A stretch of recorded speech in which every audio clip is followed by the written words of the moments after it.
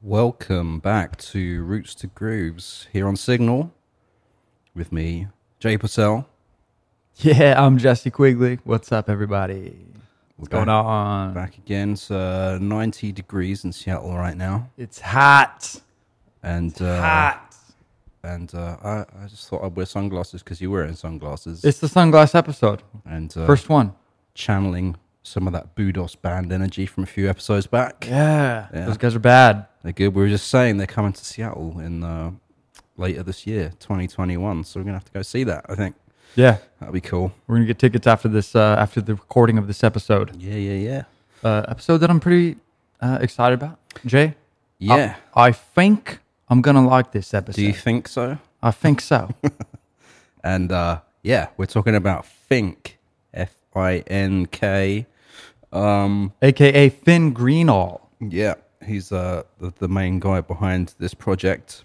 And I mean, would you call it a band? It's mostly a solo singer-songwriter type project, but it's almost a band? Almost a band. He has a couple of guys that play with him live and on the records now. I think a bass guitarist. And then a drummer. And a drummer. They're there. And I guess his music is kind of acoustic-y, folky, indie with some kind of groovy elements in there, sort of thing. Because he has a trip-hop electronic music background. Yeah. So he kind of went the opposite of a lot of artists. Yeah. Kind of starting singer-songwriter and going to more electronic as they grow. He did the opposite way around. Yeah, he was a DJ. Yeah. So he has it's like DJing, electronic stuff, and he moved to a singer-songwriter, folky vibe, which is cool. Yeah. It makes some really good music. Definitely, yeah. That's very soulful. Is it chill wave to you sounding? I wouldn't say chill wave, but under the folky umbrella, it's chill wave. Yeah. Under that bubble. Right. I could say. I could go as far to say that, Jay. Okay. Yeah. But, call it what you want. Genre is getting more and more blurred, divisive these days. Yeah, it's getting blurred. Yeah. Nothing means anything anymore. It's just music now.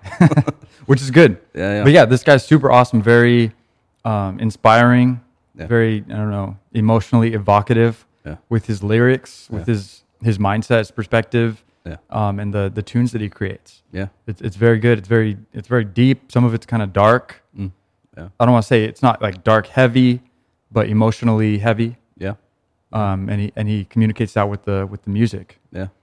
There's some electronic influence in these tracks. Yeah, for sure. I would say, but it's mostly like more similar to like Nick Drake. Yeah. Or somebody like that. Yeah. It's straight up folky. Yeah. But this guy's really cool. Yeah. I didn't know who this guy was. This is Jay's pick for the week. Yeah, another one of those old artists, although it's kind of interesting for me because, and I was just trying to find it, Fink came out with his first album in 2000 called Fresh Produce. And we'll put the album cover up on the screen now if you're watching the video. There it is. Which is, and I had a vinyl copy of it, but we moved into here and we just were rifling through the stacks of records and we couldn't find it. It's got to be around somewhere. That's fair. But but like the cover is kind of like graffiti-ish kind of like looking, and the music itself is very sort of like DJ Shadow sort of style, like sample-based beats, all instrumental, nothing really like Fink's subsequent work.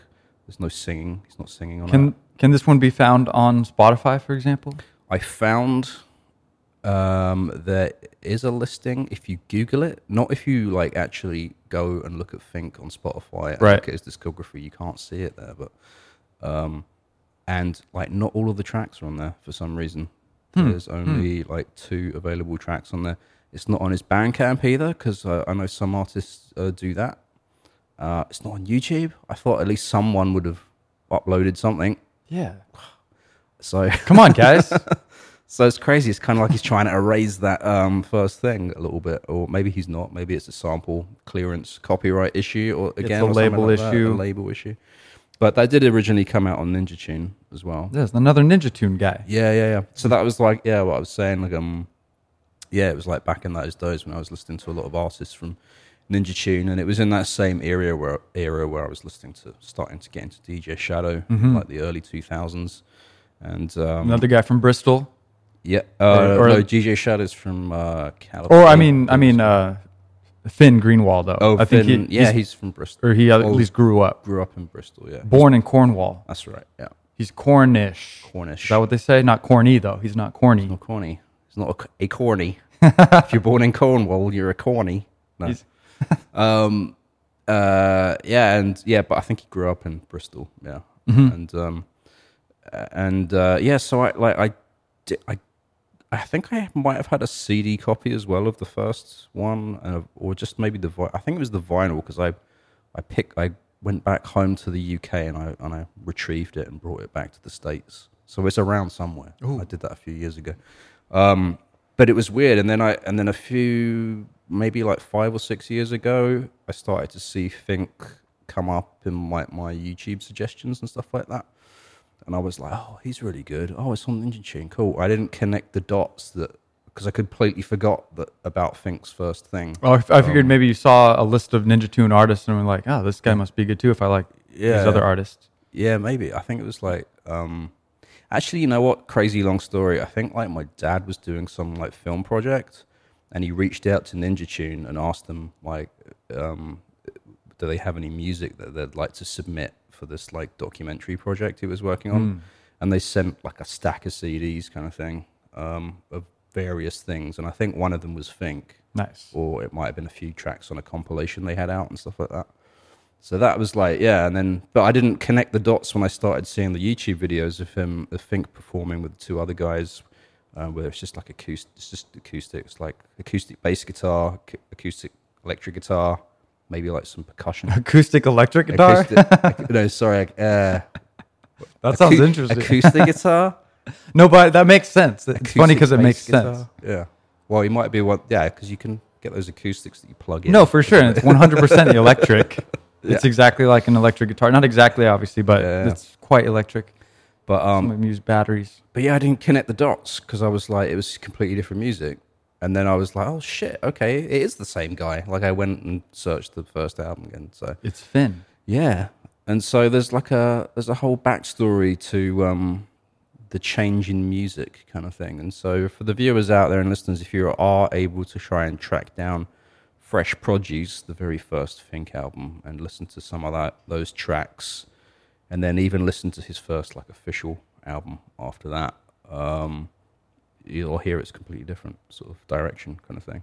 Maybe that's why he doesn't want it as promoted and published right now. Maybe it's like maybe yeah. I mean, it is old, self-conscious. My first work, 21 years old. I don't like it. So and I think it was so he'd been DJing for years and making this sample-based music, and then he started to just get disillusioned with the whole scene kind of thing. What do you think you mean by that? I read that as well. You just didn't emotionally connect with that scene? I think one of the things he was saying here is that it started to get go into the mainstream, like DJ culture started to spill over into the mainstream, where he said like Spice Girls had a DJ in their video and McDonald's had a DJ skateboarder in one of their ads and that. And like his parents starting to realize that he was a DJ, and so it like started to not be cool for him anymore. Got you. That makes sense. Yeah, and so he said he quit DJing and electronic music production in 2002, and then he just started going out to a lot of live shows and getting back into like the live music scene again, and just became inspired by what was happening around at that time. He said a few artists. Jose Gonzalez. Do you know that guy? No. He's really good. He released an album called Veneer. I think he might be Spanish. He was really big around that time, early 2000s UK. And it's kind of similar. It's acoustic guitar, like real sort of lo-fi kind of, but really chill sort of thing. Kind of like 07.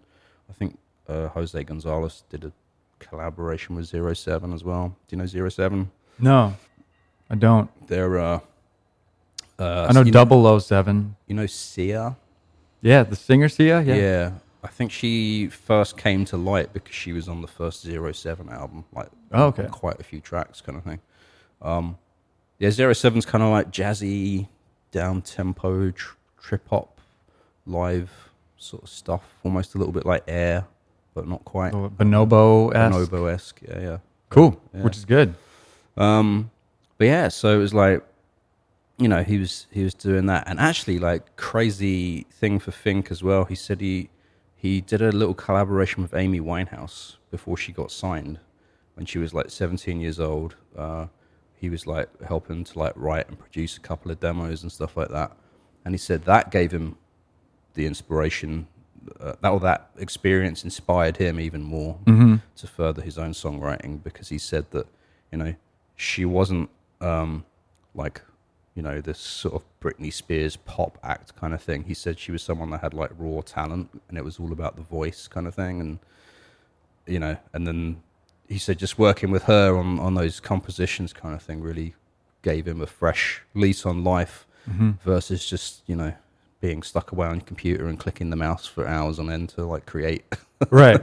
Yeah, that's one of the things I like about this guy, Fink, is he's really like introspective and really like has a lot of integrity with what he wants to do. He doesn't want to do things that are just mainstream because he wants to become famous or because that's what's going to get him to the next level of fame or success, whatever that means. Yeah. But he just wants to, you know, do something that he feels is real and is really communicating with his audience, whoever that was at the time, even if it's just himself. I feel like this is a guy who's making music for himself and he wants to kind of prove something to himself. And in that way, that's what he's kind of presenting and sharing with us. Yeah. So it's really cool. I like this guy's mindset, where he's coming from. Yeah. Because, I mean, we can just dive in any facts we got about his childhood, because his dad was a folk artist. Right, was he? I didn't see that. Yeah, I think so. I know there was a story about his dad had this old, was it Martin acoustic guitar? And he said something along the lines of like, everything in this house is everybody's except this guitar. You can't touch that. But like, you can't. It must have been nice. Yeah, yeah. I would have touched it. Yeah, I'm sure. Maybe he did secretly, like, you know. Ding. Yeah, exactly. Knock it over in the night in the dark. No. Son, twanging guitar sound. It wasn't me, Dad. It wasn't me. Yeah, but it sounded like he did have a musical household because of that. Right? Yeah, totally. So I think he was brought up on a lot of stuff. Like there's another name, John Faho. So I have a note of it. Okay. Yeah, another a folky artist, I think, something like that. Fahi. Okay. And then I think Nick Drake was somebody he was also pretty familiar with growing up. Yeah. Like, so I mean, he was a skateboarder.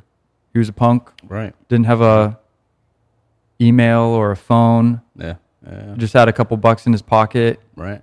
And a love of music. It's kind of funny how Simon Green from Bonobo had that similar thing. Listening to Dead Kennedys and skating around. And he was in free, punky, with the whole world ahead of him. Yeah. But yeah, so we got into music. He got into DJing. Yeah. Specifically, basically, and to the point where he was DJing internationally. Yeah. And I think at the time, early on, he was, late teens, DJing, and his day job was working for a music label. Yeah. I think doing some, whatever, grunt work or admin curation stuff. Yeah, exactly. Yeah. Back of house. Yeah, and I think that's kind of probably how he through that DJ scene, coming across like the guys from Ninja Tune and stuff like that. But he said he was in London. Yeah, I think he was working for Ninja Tune. Yeah, and he was hanging out with those guys, so he was right in that mix. Yeah, but he also worked with Virgin, Source, Def Jam, and Sony, like in London, like the London. So he got in with some of those things. A good crowd early on. Yeah, and and then on the side of that, he was like pursuing remixes for different people and DJ sets. Like Elbow, do you know of Elbow? No. They're a pretty good band. We should maybe talk about them one day as well. I feel like they're kind of big though, like Radiohead big, but you haven't heard of them, so That that Or says something about my or like knowledge. LCD sound system, big, that kind of level. That's pretty big. Yeah, I think so. Okay, then maybe I must have heard it, and I'm like, why are they talking about elbows? Right, yeah. I'm like, not even gonna pay attention. I have an elbow. I have two, I have to. I don't need another one. and two knee elbows. Is that elbow of the leg? The leg elbow, Yeah. otherwise known as the knee. Oh, yeah. I don't know. Hey, potato, Jay. So then this guy moved up to college around the same time, late teens. He went to Leeds. Yeah. I think that's where he said he discovered more of the stuff. Leeds University. That kind of opened up his mind musically, sharing with peers. Yeah. I'm guessing. I spent a lot of time up there. Must have been like probably 10 years after him or more than that. I had some friends that went to University of Leeds, and a lot in the music scene as well. These guys putting on like DJ nights and club nights and that. There's a lot of good venues up there, I think. I saw Black Alicious play in Leeds. Nice. I saw DJ Shadow play in Leeds. Nice. Yeah. I think, I had a list of clubs like Back to Basics. You ever heard of it? I haven't, no. Up Your Ronson. Okay. Yeah. Up Your Ronson. Up Your Ronson. That's a venue name. Yeah. yeah. These are venue names. And Vague. Okay. Vague. That's a decent club name, I suppose. Yeah.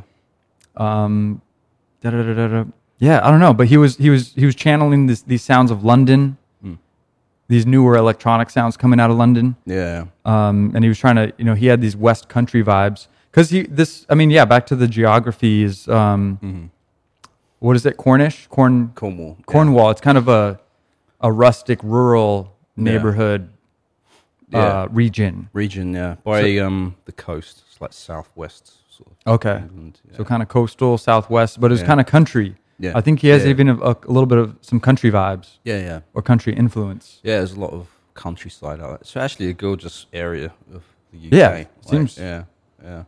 We have to go visit one day. Yeah, definitely. Do a little tour. Got my passport photos last year, so getting close. Yeah. I mean, so that's basically his.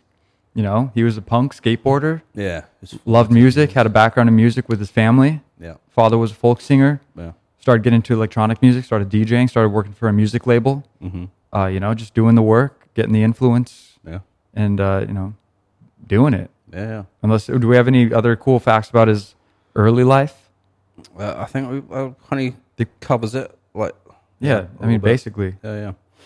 So for a little bit of interlude. Before we talk about his first, I think he would consider his first album of the new direction was the one called Biscuits for Breakfast, which came out in 2006. But his first album, full length, was called Fresh Produce, as we mentioned earlier, 2000. I just want to spin a little bit of this so we can have a little bit of context. Yeah, that'd be great. Before I did not listen to that album. Cool. All right. This is called Ever Since I Was a Kid, Part 1.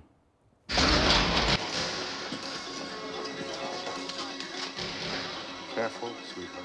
It's good to have you back. It's good to have you back. It's good to have you back. It's good to have you back. It's good to have you back. It's good to have you back. It's good to have you back. It's good to have you back. It's good to have you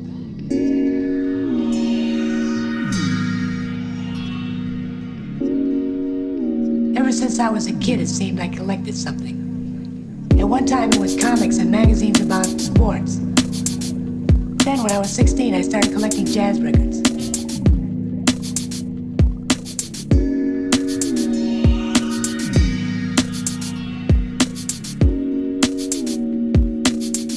I was spending all of my money on records.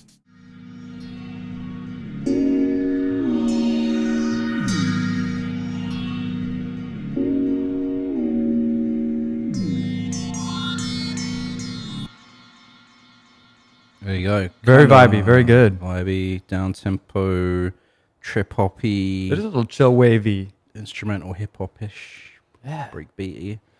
It's very of that era. A lot of cool sort of vibes like that happening in the early 2000s, I think. Yeah, 100%. Yeah. I mean, I guess during that time, he was rediscovering a lot of his dad's old records. And that's kind of, I don't know, as far as the timeline specifically of when this was happening, as far as when that album was made. Yeah.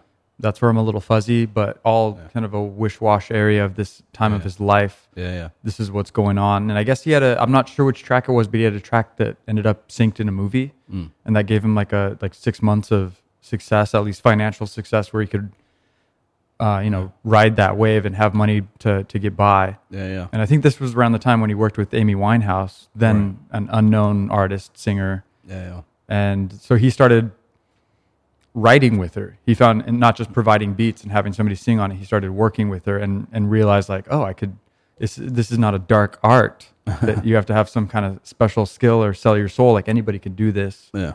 And I think that's around the same time he started to realize that I can go a different way. He saw a lot of different bands in his circles and in his city, in the scene,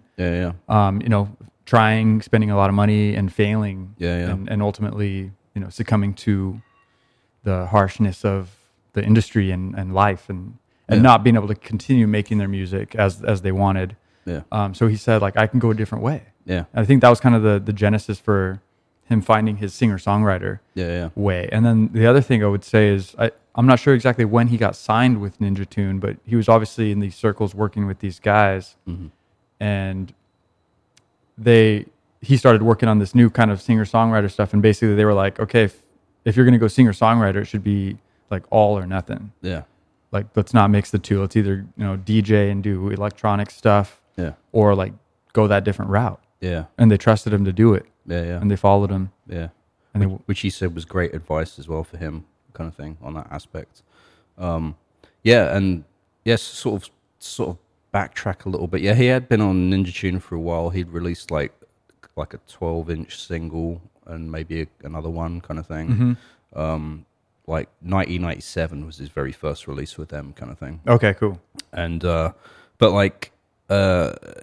then when he had this epiphany around 2002 that he wanted to go in a new direction, he actually, started working on some material and wrote a whole album. And then he said it was shit. You didn't like it? And he like dumped it. Yeah, he didn't even play it to the guys at Ninja Tune, I don't think. And that's never seen the light of day? No. Yeah. That's gone. There's probably great stuff on there. Yeah, well, who knows? I don't know. But and then he said as he started working on material for what became like his a second album, Biscuits for Breakfast. He said it took him a while. He said because it's basically 6 years between that first release, some of which we just heard, and Biscuits for Breakfast. And so within that time period, he was like working with Amy Winehouse. He'd had that sync thing that you said on the movie. He'd been to a bunch of shows, getting inspired again. But it was actually not until he met the other two musicians that play with him, which I found their names, Guy Whitaker on bass. Respect. And Tim Thornton on drums. Nice. He said he'd known them for a while, but they hadn't like collaborated on any music together. And so they started doing that and found some cool stuff like through playing together. But they said when they first started, it took them like 2 years to like really figure out like what they were going to do, kind of thing, until they finally got material together for this album.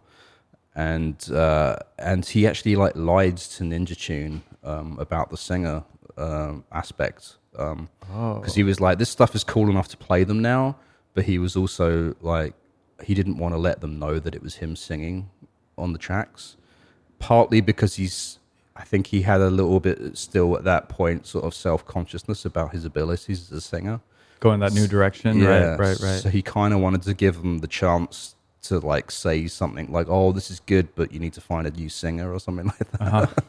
And they liked it, but he said he made up this whole story that it was like some artist that he'd met in America, and was developing like, and he's like, "Oh, he's really cool and he looks like Brad Pitt" and stuff like that.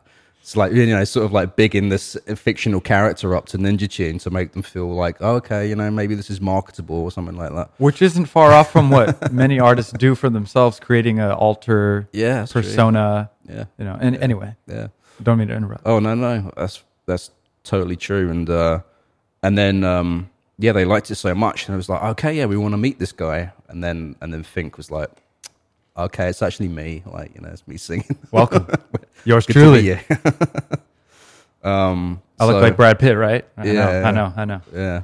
And That's so- awesome. That's cool. That's a cool story. Yeah, so all that backstory. And then he said they were still, even though they liked the music, they were still nervous about putting it out because this label has been known for like DJ music, sample-based music. And, Right. And now here he is with his singer-songwriter stuff. And he said they were still nervous until they did the accounting for all the sales of the album. And then they were like cool with it because apparently it sold pretty well and didn't put them in the hole or anything like that. So Nice. they've kind of embraced that. And maybe that's kind of a good thing for Ninja Tune as a label as well. Like they've since kind of expanded their roster of artists. They're still very much in that sort of electronic DJ culture, but Right. they have but they're artists, you know, people like Bonobo and stuff like that, you know, this sort of opened Hitting up. some slightly different niches Yeah, exactly. within that bubble. Yeah. That's cool. Because, I mean, yeah, his list of influences are diverse. Like John Martin is another guy. Dick Gagon. I don't know. Gahan. These are some obscure names. I know. Are Those- these folk artists? Or like I think they're folk artists. Yeah. And then a couple more that I have that we could recognize as Radiohead. Yeah. I heard Radiohead on the way here today. Nice. Playing Idiotech. Cool. What is that? Is that a new thing? No, that's an old one off Kid A. Okay, cool. But great tune, but kind of a deep cut. Yeah. You know, maybe for the radio. So Yeah. I haven't heard it on the radio ever, so I was excited. Yeah. But System of a Down. Interesting. Yeah. So yeah, you know, guys like this or bands like that. Yeah. So he's all over the place. The electronic stuff. Obviously, Radiohead's electronic, and Yeah. I don't know. System of a Down have electronic stuff. They're more rock. Yeah. More alternative. I haven't really. I know of them. I've definitely heard their music. I can't recall anything off the top of They're my head. cool. They're but, sick. I don't know what to call them though. Yeah. But anyway, yeah. Yeah. So I mean, yeah, like you said, 2002 was when he got synced up with that. Yeah. Started going on this new Yeah. path. Yeah.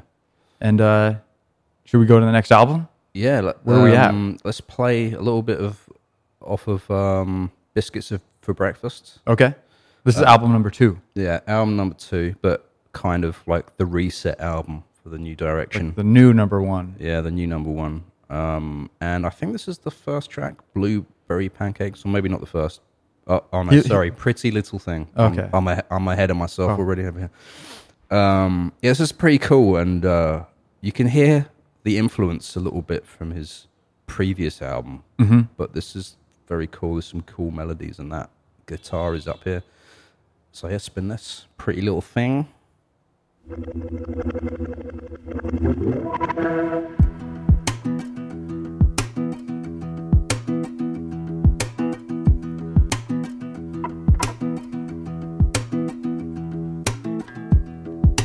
When she leaves, she's just asking to be followed.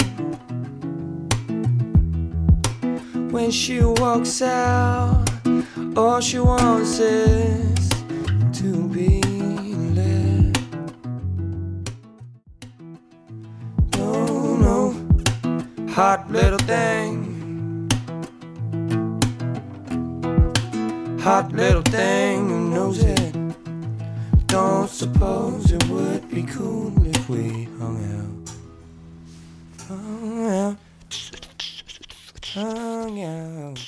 Pretty little Little beatbox at the end there. Top it off. Yeah, there you Cherry go. on top. It's to me that sounds like a whole mishmash of different influences, but it all comes together. And it's But a nice so little catchy song. Chill and groovy. Yeah, like yeah. the little bass. There's like that Hammond organ, like Yeah. soul Yeah. in there. I mean, stabs. yeah. There's a couple like really like Yeah. just percussive almost. Yeah. Really cool. Well, his acoustic guitar playing to me is very percussive and rhythmic sounding as well. There, Mm-hmm. right? You can hear it in that. Obviously, like he's tapping between. Yeah, the chords. he's hitting it more than he's strumming. Yeah. Basically. And you can kind of see that as well in a lot of his live clips. There's a few of them out there on YouTube. Some just by himself, some with the other two guys.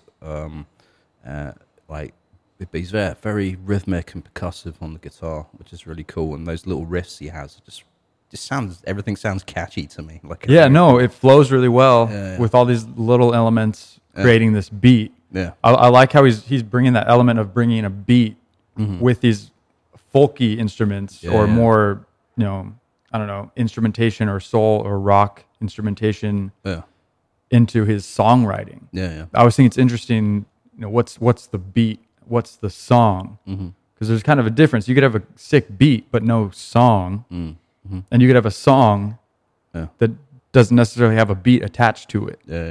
And I don't know if it's arguing semantics or definitions, if it's just a matter of vocabulary, but I think there's a difference between a beat and a song. You know what I mean? And so he's bringing those both together, and I think that's kind of one of the coolest things I find about this artist. He's bringing the electronic beat making and then the singer-songwriter songwriting and putting those together and coming up with some really cool stuff. And I think it really helps with, like, the other musicians he's working with. Like, I think they're really providing a lot of, you know, their own input into that songwriting process. It's more like a band vibe, you know, where, you know, even though he's releasing it under his own name, like, I think in that you can really hear the influence from the bass player and from the drummer. Like, there's a couple of those bass lines just sliding way up for no reason, really. You know, just ding, ding. I love that sound though. The tone of that bass. No, me too. It's like deep and subby kind of like, I think it's a really great mix. I mean, this is one of the first artists that I've really been like turned on by how they're doing electronic-y folk. And it's not either, but it's both. It's something new. That's what he's doing. That's Fink. And I mean, so, you know, that album, Biscuits for Breakfast, was the reset. And, you know, since then, they've just been fucking pumping out album after a great album. Really. So we haven't said he has over like 10 albums. A lot of live things in there. I think there's like 6 or 7 maybe studio albums, and then that's true. You're rest, right, Jay. I take it back. I didn't count them all, so I don't know. But like, some of them are like live versions, which some people, I don't know. There's studio album, live album. Some people count those. Some people don't. I wouldn't. But for the purposes of just telling our audience, I guess I just jumped to conclusions. I'm sorry, everybody. I take it back. I guess in terms of original songs, like if you get a new album, it's like that song was on that lot. No. Bogus. What did I pay for? Exactly. They've done a lot of that. They've done like sort of collaborations of orchestras as well. Crazy big shit. What was that orchestra? What were they? I think there was I wrote it down somewhere. Orchestra in Amsterdam, I think, and they had a conductor. I think the conductor was from the Heritage Orchestra, which is a different thing, but I think he was working with this Amsterdam-based orchestra. So like all of that. And just, I don't know if it's a side note, but he was releasing music under something called Frontside Blunt Side? Maybe. I heard a different name. He still releases the occasional electronic thing under the name of Sideshow. Right. Yeah, Sideshow, and that's kind of a separate project, but like a side project. I haven't been able to locate that material just yet. I guess that's a good name for a side project, Sideshow. Sideshow, yeah. Clever, Fink. I see you. Yeah. But yes, supposedly picking up the tempo a little bit on that and leaning more towards like deep dubby techno, minimalist techno, something like that. I also didn't listen to that, but that's what I was reading about. I guess he had 2 EPs under the name Sideshow. Okay. On a Will Saul, I don't recognize that name, but Will Saul's Simple Records label. Yeah, I saw that as well. Yeah.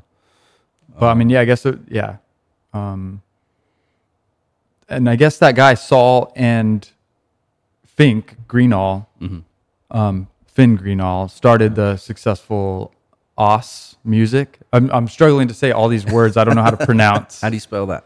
AUS. I don't know if that was Australian. I don't think that would be Australian. No. It's some kind of like Aju. Unless Saul is Australian, is he? I don't know. Yeah. We don't know here. Just dropping the ball in this research, I guess. Just saying random stuff. But yeah, I guess they formed this label either way in 2006, which became successful. Yeah. But at that point, Fink had already kind of gone his singer-songwriter route. Yeah. Largely, abandoning heavy electronic elements in there. Yeah. But yeah, so then, Tim Thornton, Guy Whitaker, his band. What else we got? I mean, at this point, he's just touring, making albums, making live albums, and releasing them, and just kind of in his flow state as a group, as an artist, and just coming into himself and creating his discography that we know today. Yeah. And some cool things have happened along the way. One of his albums, Distance in Time, 2007. 2007, caught the ear of John Legend, and he approached Fink and wanted to write with him, and so he went and did that, and that's epic. I think for John Legend's album Evolver, Fink co-wrote the song Green Light, which featured Andre 3000. Oh, I didn't see that. That's cool. Which is crazy shit. I'll have to listen to that one. Yeah, and then John Legend reciprocated by featuring on Fink's 2009 album, Sort of Revolution. And on that album, Fink decided to go back to doing some of the production duties, because I think on some of these albums he's had other producers come in and work on stuff. Mm-hmm. And like his most recent albums, he's working with a guy called Flood. I didn't look too much into him, but that's a cool name, Flood. It's like Flood produced this album. That's a powerful name. It is, yeah. I'm kind of scared. Yeah. Another cool thing, I'm sort of skipping around these albums because there's so much to do, sure, like in chronological order. Mm-hmm. But Perfect Darkness, which is his album in 2011, played that title track, Perfect Darkness, at the beginning of the show. And that's where that's the first one I listened to. Oh, cool. So that's where I kind of discovered this. They said for that album, they decided to just start writing the tracks from jams, just by jamming with the three of them. Right. Yeah, I noticed that. So they'd have like a 20-minute long jam. Yeah. Multiple times, and then go back and listen to it and take. Yeah. Ooh, look at that 30 seconds. Yeah. That was sick. Let's make a tune out of that. Yeah, that's what they said for the song "Perfect Darkness." They said it was like one riff, one bass line out of a 20-minute jam, which is they captured the magic to create the song out of, kind of thing. That's cool. And he said, they did about 30 of these like 20-minute jams, and that was the genesis of the material for the songs for the album "Perfect Darkness." So that's great. Different way of working. I'm guessing he was just working the three of them, was it? So they were jamming with the three of them, and then once they figured out the pieces that they wanted to put together into songs, they actually went to LA, teamed up with a producer called Billy Bush, who apparently has been like an engineer, a mixer for stuff like Garbage, The Naked and Famous. But who did you say? His name is Billy Bush. Oh, yeah. He's also produced Beck. Oh, cool. And Garbage. Yeah, Garbage, yeah. But he's not a garbage producer. He's good. Well, he is a garbage producer. Yeah. And we're all garbage producers. Recycle. In one way or the other. Recycle. Yeah, I produce a lot of garbage. Reduce, reuse, recycle. Yeah, so he's a garbage producer, he's a garbage producer, and he's not a garbage producer. So that makes sense. He's also done stuff with Foster the People, Muse. So, Oh, dope. I've seen Foster the People live. They're cool. Oh, yeah? I've always heard their name, but I don't know. I've seen them like 3 times. I don't even know why. I don't like them that much. You just like, but they're good. Someone got a ticket or whatever. So, exactly. I was like, okay. But I respect them. They're good. Cool. And he has a studio in Los Angeles called Red Razor Sounds, which is where Fink recorded this album, Perfect Darkness. Yeah. In 2011. Yeah. So I guess, that was a successful album. Yeah. And that's what I was trying to think of my notes earlier. This is what I was thinking of. It garnered enough attention for them to work with the Royal Concertgebouw. Don't know. Another word I can't say. Okay. Concertgebouw. Okay. Yeah. I'm going to double down on that one. We have to subtitle It's one this word. episode. Concertgebouw Orchestra. Yeah, in Amsterdam. Okay. So cool. Yeah. So, just continuing to get, deeper into his career and still garnering attention and praise and acclaim. Yeah, so he said they did that live, and he said it's like 100-piece orchestra. He said, and he said they were real nervous, like when they went on stage. That's a lot of people. That's a lot of people, and he was, and they were like, because usually at classical concerts, there's no audience applause. They wait until the end of the whole night to like applaud kind of thing.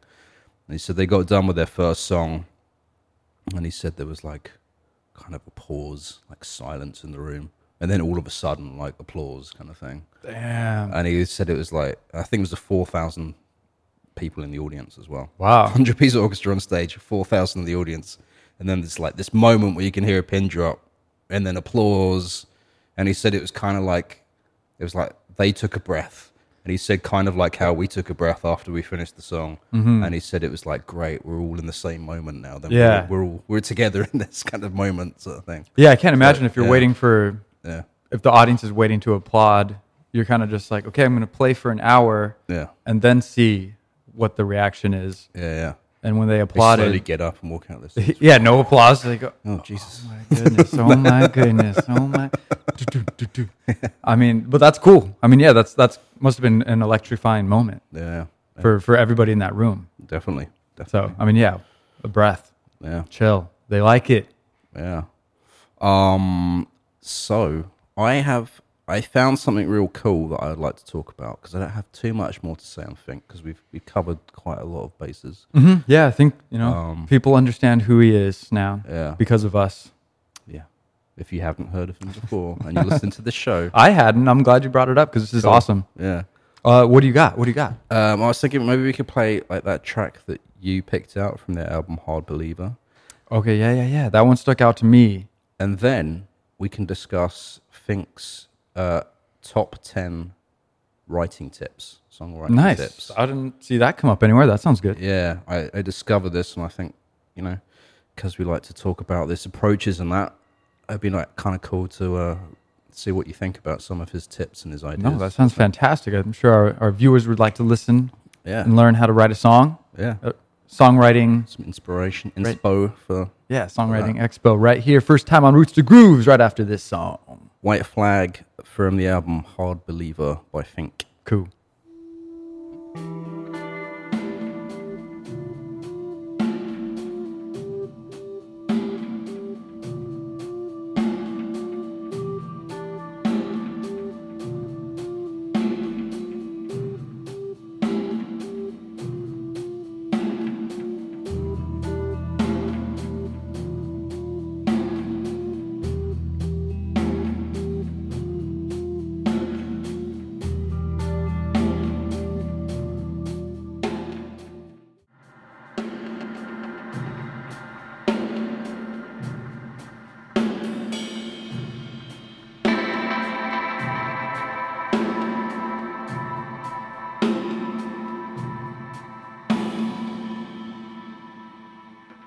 White Flag from Fink from the album Hard Believer. Dubby. Yeah, I just love the production on that. Yeah. The groovy bass line, those like that haunting, piercing, like piano lines. Yeah. The keys. Yeah. How it just builds into that big cacophony. Starts off real chill and slow. Yeah. You don't know what's coming. Yeah. It's like, oh great, another singer-songwriter folky song, and then you're like, whoa. That's the thing. He is a little bit eclectic throughout these albums. There are some interesting songs. Yeah. It's not all like one vibe, which is really interesting. Like, it keeps it very interesting. Exactly. So, I mean, that's, thanks for playing that. Yeah. And one thing I forgot to say about the album Distance in Time, another episode crossover moment about to happen here. That album was recorded, produced and mixed by Andy Barlow from Lamb. Nice. Yeah. So cool. There you go. I did not see that either. Did an episode on Lamb a few episodes back. They got some cool stuff. Yeah, we talked a little bit about them and Andy Barlow's background as well. So that's all this. We're like connecting the dots. I love it. All of our episodes are crossover episodes. We have to write. We'll have to put together like a coffee table book or something like that of all of these like little family tree of music, and that's just like a partial snapshot into the world. We got to make that. Do a yearly volume or something. Yeah, that'd be cool. Just that goes so well with the name Roots. Yeah, family tree. Exactly. Roots to Grooves. Roots. Yeah. Family tree. Yeah. Just an idea. Just brainstorm. Think tank right now. So maybe if there's any designers or writers out in the audience that would like to collaborate on that. We're talking to you. Talking to you. Hit us up. Roots to Grooves at signalradio.com. I guess this is the end. No, not quite. I got Just kidding. these top 10 tips But from Fink. do hit us up. But ready for the first ever Roots to Grooves music writing expose From Fink. from Yeah. Fink. So number one, this is probably a little bit maybe self-evident, but nothing is ever finished. Mm-hmm. That's kind of like his tip there. I like that. I've heard that with paintings. Like the Right. painting's never finished. The artist just abandons it. Abandons. Yeah. I can't do anymore. I can't work I'm done with anymore. you. Yeah, he said like, when it's shrink wrapped and on the shelves, then and people are listening to stuff, then it's Effectively done. Effectively done, but still, for the artist, Forever. you'll still feel that way. Nothing is ever finished. Kind of sad. Yeah, Kind of beautiful. yeah. Number two, there's no such thing as a demo. There's just versions. He said some of his favorite tracks of recent years have just essentially been embellished phone recordings. That's what he said. Nice. That's honesty. So that's a good way to do it. Think about that.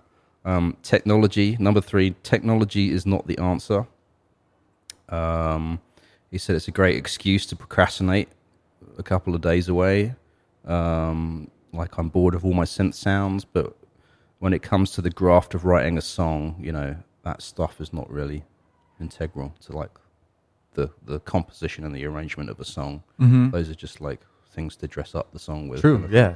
So Again, nice distinction between the beat and the music and the song. yeah, exactly. Yeah. Cool.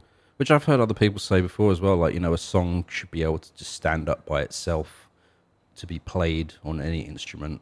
And you can still get that concept across. It's not really about it's like you were saying on a previous episode. It's like when we think about some of the biggest tracks or the songs of our time, people don't remember the sound of the recording, or unless you're a deep music head musician or whatever, most people just remember the song that they can sing. Right. So, They're like mutually exclusive. I always think about the ABCs. Yeah. A, B, C, D. Like that's a song, but it doesn't have a beat attached to it. But any musician would be able to I know those chords. I can play that song. Yeah. Interesting. Cool.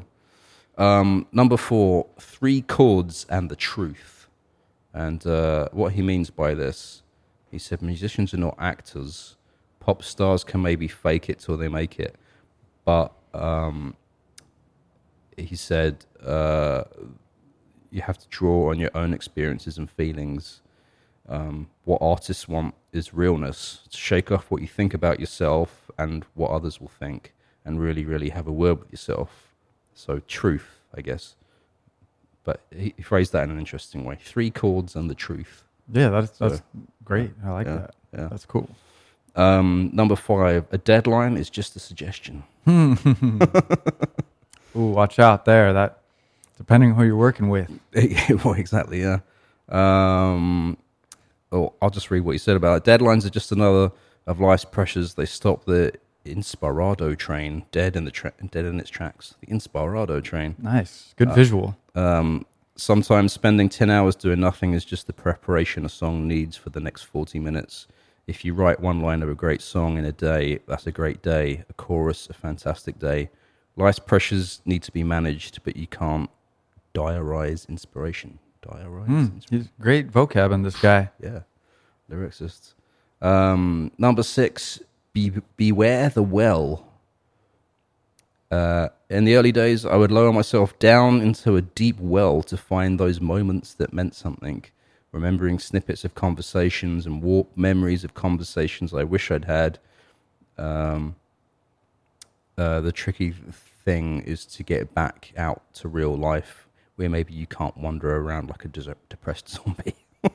That's interesting. I have one note about that I failed to say earlier. Yeah. One thing that I saw in one of his interviews, what is he was describing like songwriting. Sometimes you need to put yourself in a stormy state of mind, like an emotional place, and like let yourself go there, in order to and then figure out how to get yourself out. But he'll like go to these places in his head, kind of like what you're just describing, Yeah. to get these songs, Yeah. to get that strong, deep emotion, that realness, that connection, Yeah. and then out of this crevice of your mind of memories or whatever, of emotions, feelings, and then dig that song out, and then, there you go. Yeah. Sometimes that's hard. Yeah. I mean, another quick thing that he said, doing what you want to do forces you to do things on your own. Yeah. So just kind of touching on how he's, Yeah. I don't know, kind of like a method actor becomes the role Yeah. in order to be a good character in a movie. Mm-hmm. I feel like he kind of does that, and kind of he'll become sad for a little bit or become emotional in order to write a song, to write a real song, not just Right. phone it in. Yeah. Yeah. Oh, yeah. Just have that emotion. Yeah, it's like a true emotion, something he actually relates to and connects with, and hopefully other people do as well. Yeah, yeah. So I think that's where he gets a lot of his, communication done. Yeah, yeah. It's because it's like real emotion, Right. and that's what he's bringing to the table. So awesome job. Yeah, yeah. Cool. Cool. Number 7, music as therapy. Yeah, writing songs to yourself or others is a great trick. All my early work was really genuine because I couldn't afford a therapist. So they were all letters to myself. I needed to work things through and in the process find truths about things that my natural self would just bury. Music is everybody's therapy, so primarily it should be yours. Nice. Very elegant. Very nice, yeah. Number 8, your idols were right. There was a blank piece of paper in front of David Bowie, and then by the end of the day, it had Ground Control to Major Tom written on it. And he said his point is, when I want my song to get a kick up the arse, I listen to Ben Howard or Bon Iver or one of those country greats to remind me craft and graft. Be patient. No one is waiting for an average song. Nice. True. Yeah. Actually, incidentally, it was just came to me randomly today, but on YouTube, it was a short 15-minute clip of Paul McCartney talking about songwriting, and like kind of it's this thing that reminded me of that when he said no one is waiting for an average song. Fink said that. Paul McCartney was basically saying, back in those days, they'd have a week to like write and record a Beatles album. And, and he said back then they were just trying to write hits, because, they weren't really thinking about albums as a body of work. They were thinking about how many hits can we write and, which ones might get pulled off as singles kind of thing. Right. And he said in the Beatles, it was like great because they had like basically 5 people to sign off on everything, So if those 5 people didn't like it, then that would be the decision before anyone else got to hear it. Right. So, Already going through 5 different people, vetting it out. So obviously 4 Beatles and then the producer, he counted as the 5th person. Was his name George? George Martin. George Martin, yeah. Yes, the 5th Beatle. Legend. Yeah. They're all legends. Number 9 from Fink on songwriting tips. You can't always get what you want. Isn't that a Beatles song? That's Rolling Stones. Rolling Stones. Yeah. He just stole that. I've heard that before. Songwriters are a dime a dozen, and a lot of them are terrible because in theory it's easy. But that's the thing. If it was so easy, then I would have already done it, and I wouldn't be available to write this list, as he meant. It's not easy to write a good song. It's really rare that you would write a great song, and you have to be at peace with that. So you can't always get what you want out of a song. Like, it's kind of all of these are very interwoven concepts. Yeah, I mean, Really, he didn't just jot these down in 5 seconds. No, exactly. Like He's been thinking these about really it. make sense, and it's really valid. That's great. You got one more, 2 more. 10, the last one. It just says, here's one from back in the day. I read a lot, I really do, a lot of philosophy and history. It gives my mind color and perspective, and I recommend it highly. With that in mind, in the 4th century BC, there was this Chinese guy who said, and he's paraphrasing, art made with anxiety for the result is inferior to art made without anxiety. I like that. Yeah. I wonder who said that. Yeah. I'm gonna look it up. Some Chinese guy in the 4th Some century. some BC. random Chinese guy. Yeah. That's the thing, right? That's awesome. That's really great. Having anxiety about the outcome or what's going to come of this is not as good as just letting yourself be free, right? And just Yeah, it getting feels lost much in more it. insecure. Yeah. And why am I even doing this? Am I writing this song for a payday? Right. That's what Yeah. I have to put emotion into this so I can get money. Yeah. That's Yeah. it's not fake. not- I mean, that is fake. That is fake. Yeah. It's not a genuine. Yeah, it's not genuine. motivation. Yeah. Yeah, so write it for the emotion, and that's what I'm saying. This guy has a lot of integrity Yeah. for songwriting, Yeah. and not only integrity but perseverance to Yeah. go that extra mile Yeah. to get something real instead of phoning it in for a payday. Yeah. Exactly. So I love it. Yeah. Awesome. Yeah. So that was great. That's good insight right there. Some inspiration for any songwriters that may be out there. First watching or listening. song, songwriting expose here on Roots to Grooves. Hope Yeah. everybody enjoyed that. That was great. Yeah. Thanks for bringing that up. I didn't see that anywhere. Found it right at the last minute, and I was like, "Well, shit, I got to talk about." Throw it in. Throw it in there. No, I think that was great. Yeah, I'm glad you did. And I guess the final thing is I saw some interviews of them talking about COVID and all that, because we don't really hear too many people. Well, we've mentioned a few. That's kind of interesting about this show as well. Actually, we started doing this throughout the beginnings of COVID, Right, yeah, so into that's- the midst of it, and It was a little bit interwoven into our Yeah. viewpoint. yeah, and getting some like fresh perspective from like latest interviews from some of the artists we're covering and that. And I saw some stuff with Fink. So he brought up like the travel was like a weird thing for him because he said he's constantly going on the move, like in normal times kind of thing. Right. And he currently lives in Berlin, actually. Like he has a studio out there. Cool.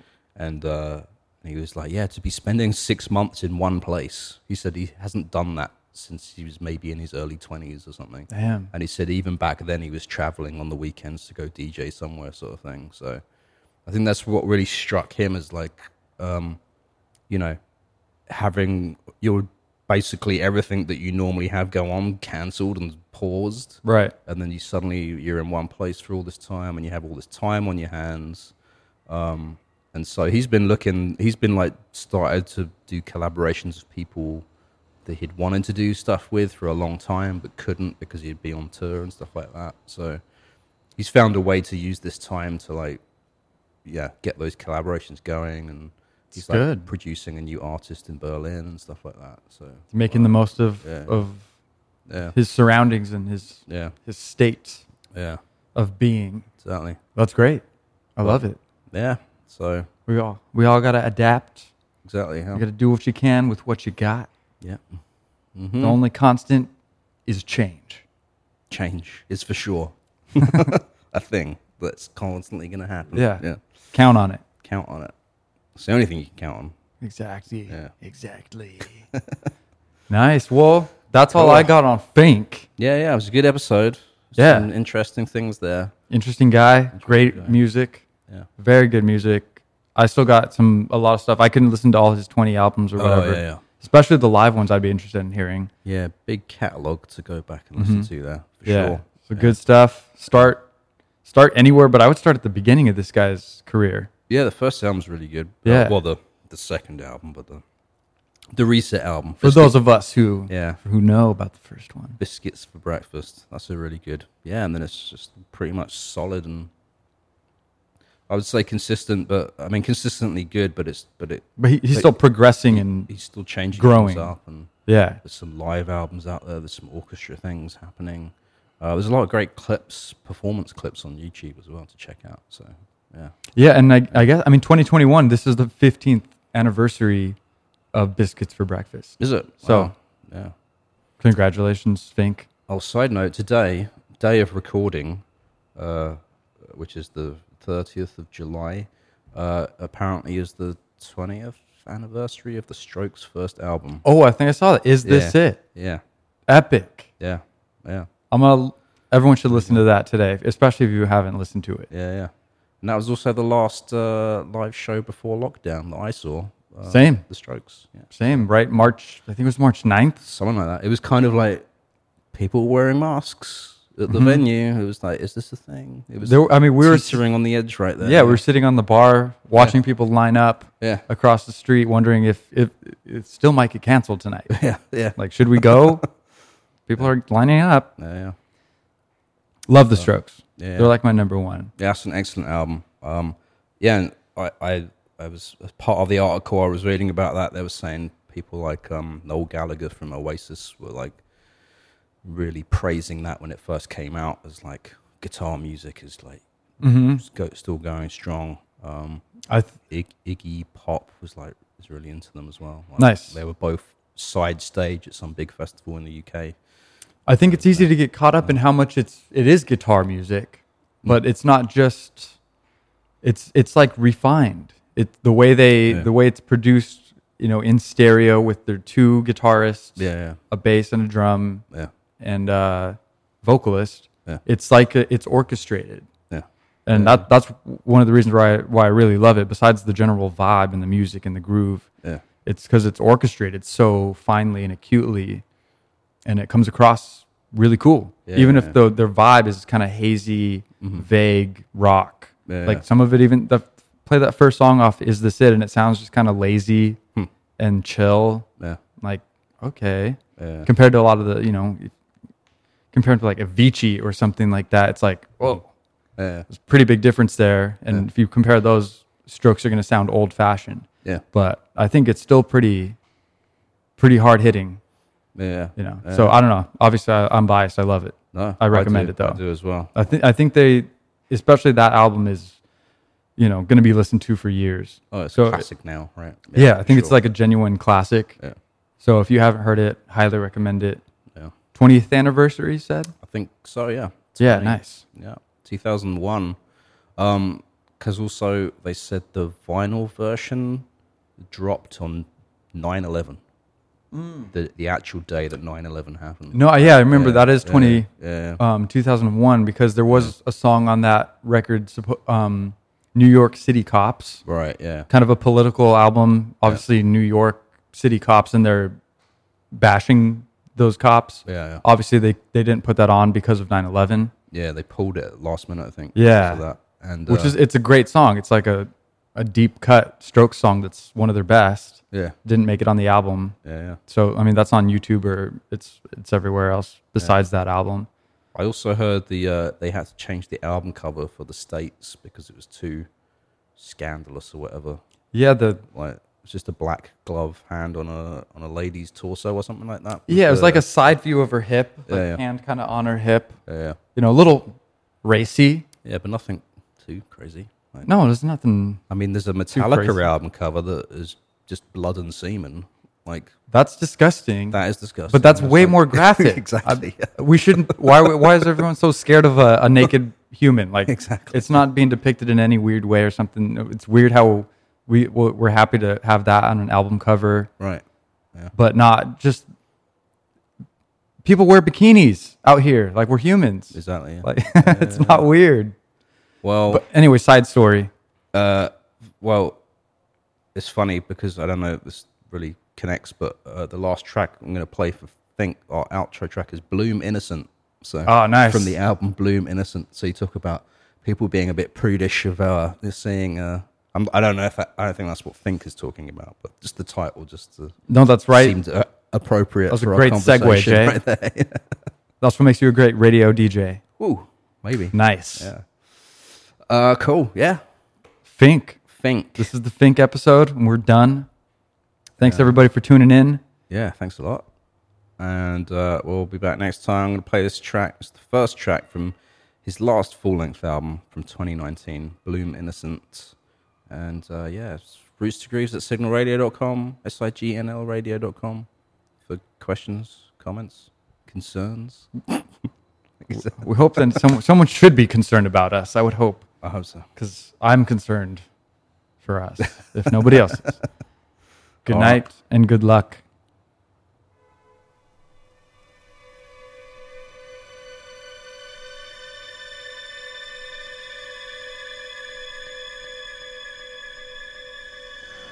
Not a single cloud in the sky night,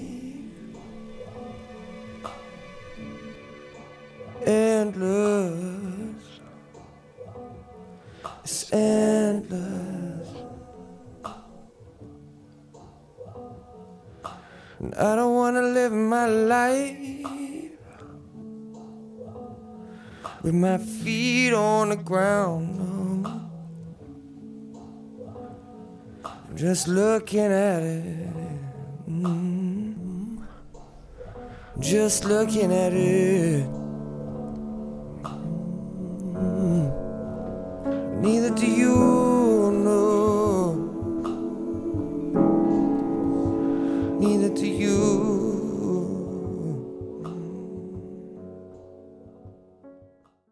Roots to Grooves is a production of Signal Radio. For more music and independent culture, visit signalradio.com. That's signal radio.com.